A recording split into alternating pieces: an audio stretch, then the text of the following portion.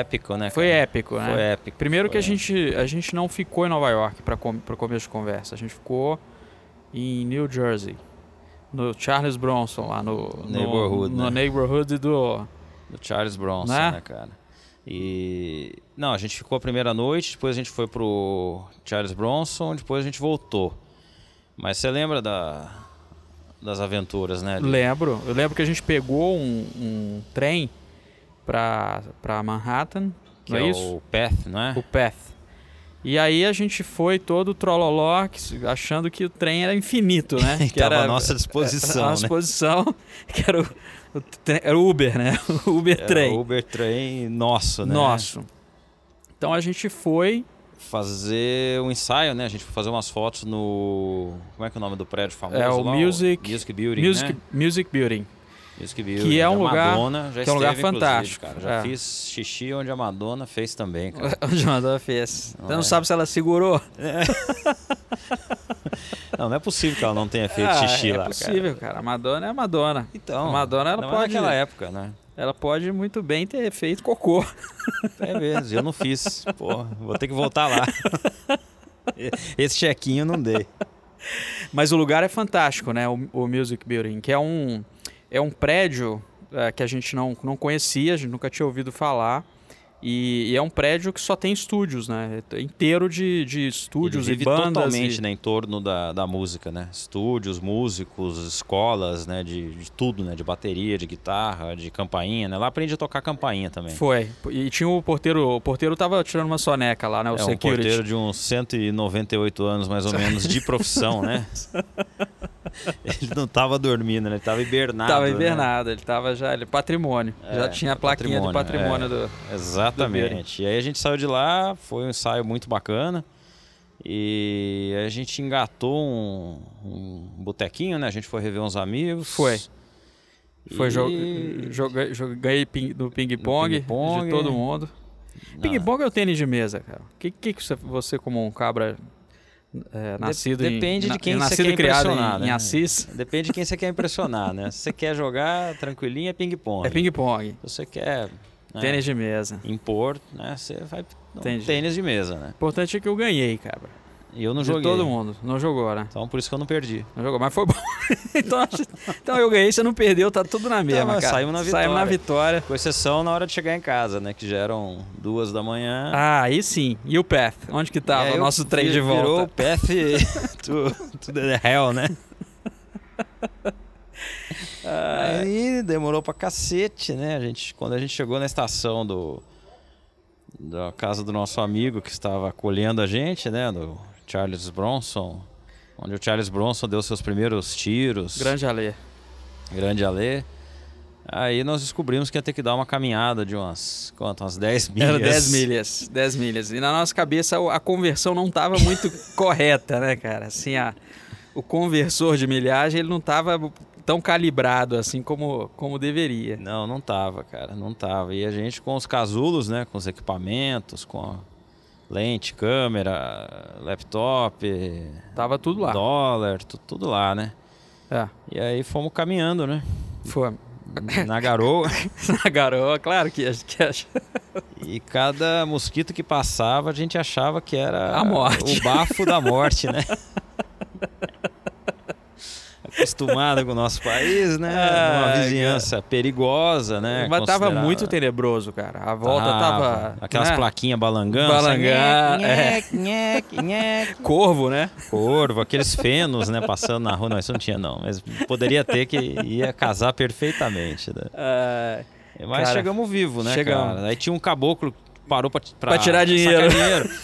Foi o momento que a gente se sentiu ridículo, né? Que a gente cagando de medo, o cara passou com o carro tunado, né? A lá Alisson, né, cara? Um Civic. Deixou o carro aberto. Ligado com a porta aberta e foi sacar um dinheirinho. Cumprimentou a gente de longe, né? Tipo, boa noite com a cabeça assim, e sacou mais do que a gente tinha pra viagem toda e foi embora. Aí a gente ficou tranquilo. Aí andou 20 metros, chegou em casa. Ou seja, a gente se borrou de graça o trajeto todo. Mas foi, até hoje eu sonho com esse episódio aí, não foi eu fácil. Nunca queimei tanta caloria numa caminhadinha na minha vida. Mas e aí, foi no dia seguinte que a gente que a gente pegou o Teco-Teco? Acho que foi para comemorar a sobrevivência, né? A gente do dia anterior resolveu arriscar mais uma vez, né? A gente dobrou a aposta, né? Não, mas a gente já queria fazer umas fotos aéreas, né? Mas não queria fazer o roteiro turístico, né? Pegar um helicóptero, não ia ter muita emoção, né? Não. E se não tiver... a gente tem que usar o nosso lema, ter mais sorte que juízo. Então, senão não vale a pena, né? A gente arrumou um Fusca com asa, né? Fusca com asa. Cara, eu lembro que o cara taxiando, o nosso piloto, tava fazendo... Eu não sei se você lembra disso. Ele taxiando na pista e tava calor. Ele abriu a porta. Ele ligou o ar-condicionado, né? Ou seja, ele abriu a porta. Do Teco-Teco, e pôs a perna pra fora, cara. Pra dar entrar um arzinho, né? Obrigou a gente a botar os headphones, né? Eu achei que fosse pegar tétano na hora. E foi, né, cara? Mas aí funcionou, deu partida na primeira, a gente se sentiu mais seguro. Aí decolou, né? Por incrível que pareça. E aí toda hora que eu achava que ia cair, ele contava, né, um episódio que ele já tinha ido pra onde? Ele fez viagem longa com a Flórida. Fez tudo. Foi pra... Triângulo das Bermudas. E voltou, né, vivo, né? Foi lá ver o Fidel Castro, fez altas aventuras com o Fusquinha dele. E a gente conseguiu fotografar botando a câmera pra fora, né? Porque a janelinha tava meio comprometida, né? A janelinha já tava visibilidade vencida. 1,5% mais ou menos de visibilidade, né? E ele deixou eu pilotar, né, cara? Então, essa foi a pior parte, cara. Eu tenho pesadelos até hoje com isso, cara. Quando ele te perguntou se você queria experimentar, e você juntou com as duas mãos Parecia que você estava pilotando o volante de um ônibus desgovernado, cara. E ele, não, two fingers.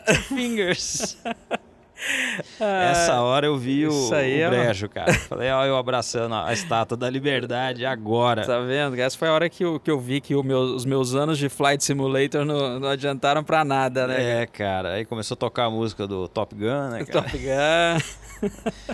Mas foi tudo bem, cara. Foi legal. Por incrível que pareça. Ainda conseguimos fazer umas fotos bacanas, né? Um ângulo, ponto de vista diferente, né? O dia tava meio tenebroso também, né? Tudo colaborou pra... E a gente tentou cancelar o voo em vários momentos, né? E ele, não, vamos lá, tá bom, né? Dá pra voar, né? E mesmo assim, né? Renderam umas belas imagens, né, de Nova York. Eu acho que foi um dos trabalhos mais surpreendentes, assim, pelo resultado, porque a gente já tinha feito foto aérea antes, mas por ser a cidade que era, né, e pelas condições também de trabalho que não estavam muito favoráveis. E o clima, eu acho, porque estava muito nublado, tava uma cena diferente do que a gente está acostumado a ver de Nova York, né? Então E a gente acertou em subir com lentes bem diferentes, né? A gente subiu com uma lente bem longa e uma mais aberta, né? Se eu não me engano, foi a 2470 e a 200, né? Isso.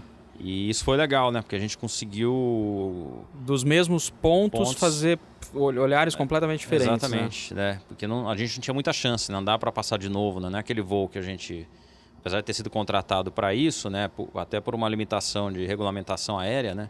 Ele não ia conseguir ficar, né, vai e volta, repetindo a tomada para a gente fazer a captura de cena, né? Tinha que ser one shot, né? E aí foi bom, eu achei legal que me ajudava a distrair, né, do temor, né, do terror de cair, né, de morrer. Eu ficava prestando atenção na fotografia e esquecia da morte. Tem alguma imagem favorita dessa série, não? Sua? Que você, de todas que a gente produziu, tem alguma que você... É difícil. Eu sou um péssimo escolhedor, né, de imagens. Tem uma que eu vou eleger como a minha aqui, que é uma que não mostra Nova York tão bem assim. Que é uma, não sei se você lembra dessa foto, mas que mostra o painel do do avião, né? Eu acho que ela dá muito, não sei se só pra gente, né? Mas ela dá muito o clima do que foi aquilo. Dá sim, pra gente principalmente, né? Me lembra um painel de avião de guerra, que é a mesma sensação que eu estava tendo, inclusive. Pra mim eu ia ser alvejado a qualquer momento pela segurança aérea de Nova York, ia bater o nosso aviãozinho ali. Mas tem razão, ficou uma bela de uma foto. Tem uma que tem uma ponte, que tem um ângulo, ficou bem em cima da ponte, assim, ela tá em diagonal também, eu gosto muito daquela foto, mas não consigo eleger uma. É difícil. Foi um trabalho com resultado bonito, eu acho, no final das contas. No final das contas, valeu a pena, né, cara? E a gente, o melhor de tudo é que a gente não caiu, né? A gente chegou inteiro, melhor de tudo, cara. Né, cara? Isso foi inacreditável. Eu acho que sobreviver no final de qualquer trabalho é sempre um ponto extremamente positivo, caso, então, né, cara? É plus, né? E ainda bem que eu descobri, né? Teve uma informação extremamente relevante que eu descobri depois do voo, né? Que é a profissão do nosso piloto, né, cara? Qual é a profissão do nosso piloto? Eu não lembro. É caminhoneiro, cara. Caminhoneiro. É inacreditável. Ele é apaixonado pela aviação, mas, pô, o cara é um excelente piloto, inclusive ele é instrutor de voo. Ele é tão apaixonado que ele comprou um avião e passou a dar aulas de pilotagem, mas o core business dele é caminhão.